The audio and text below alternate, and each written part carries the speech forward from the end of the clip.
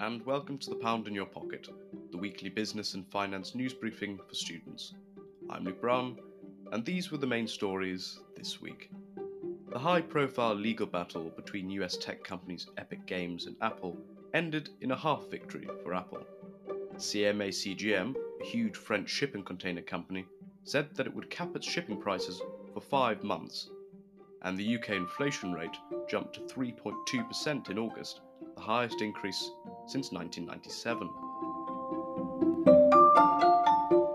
Last summer, US game developer Epic Games started a fight with US tech giant Apple. It began with Epic adding a feature to its flagship Fortnite app which allowed users to pay Epic directly for in-app purchases, bypassing Apple's usual payment system. Apple got in a huff and removed Fortnite from its App Store. In response, Epic took Apple to court over the way it runs the App Store. This week, the judge in this case gave the final judgment.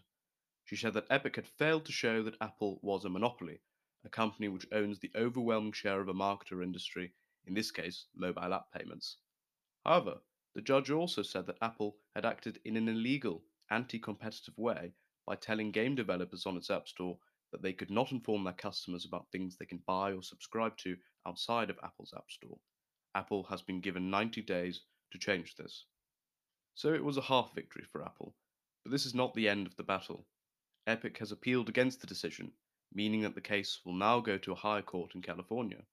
This case may well finish in the US Supreme Court, but there's a long way to go until that. And as I spoke about a few weeks ago, South Korea has already passed legislation preventing the likes of Apple from forcing game developers such as Epic to use their own payment systems. Wherever this current case goes, the fight against the rotten apples of big tech will continue on an epic scale around the globe.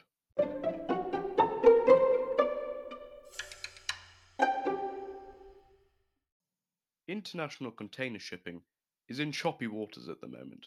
Bad planning by shipping companies and the shock of a global pandemic have disrupted shipping, causing costs to rise like the sea. It now costs $10,000 to ship an average container, 4 times higher than at the same time last year.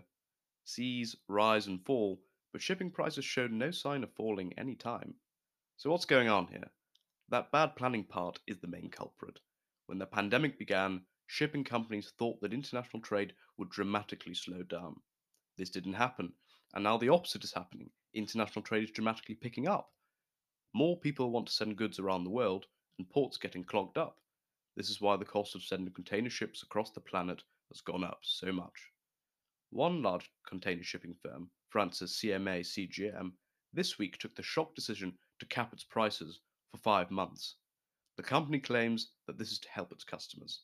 It will help a bit, but many involved in the industry think that this is really a cynical marketing trick that will keep CMA CGM's customers locked into contracts for high shipping rates, and that's despite the cap. Still, it was a surprising development from a large shipping firm. And if all of this seems as dull as dishwater to you, you should know that we all rely on container ships travelling across the oceans to supply us with food, drinks, vehicles, electronic devices, and almost every other good you might need or want.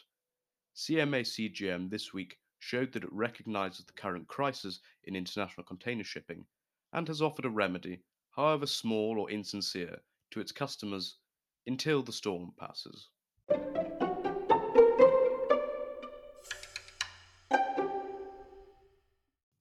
Back on land in the UK, it was announced this week that the inflation rate rose from 2% in July to 3.2% in August.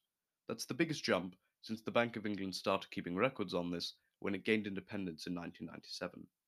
Inflation is how much prices are increasing, and they have been steadily increasing since the economy unlocked early this year.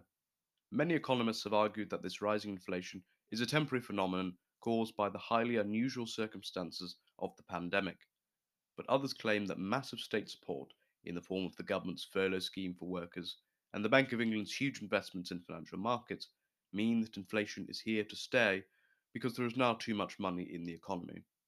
Inflation is more precisely when a currency loses value because there is too much money going around. So the debate goes on, and August's inflation data seems to back up the more pessimistic view that this rising inflation is not a temporary blip. However, this sudden increase in inflation could be explained by the cost of eating out at restaurants and cafes increasing compared to last year. You might remember the Eat Out to Help Out scheme last summer, which gave discounts to encourage people to go to restaurants and other food places. That scheme hasn't run this year, so this makes the cost of eating out higher. And if we look to our cousins across the pond in the US, we can find more hope. The US inflation rate had been rising, just as in the UK, but in August it went down slightly to 5.3% compared to the 13-year record of July and the record before that in June. This appears to confirm the prediction of the Federal Reserve, the US central bank, that rising inflation would be temporary. The UK's inflation rate in August is concerning, but if the American experience is anything to go by, we might just be inflating our fears for no good reason. That's the latest this week. You can follow the Pound in Your Pocket on Twitter and LinkedIn, where you can share your thoughts on the podcast. Any feedback is greatly appreciated. Join me next Sunday for your weekly business and finance news briefing.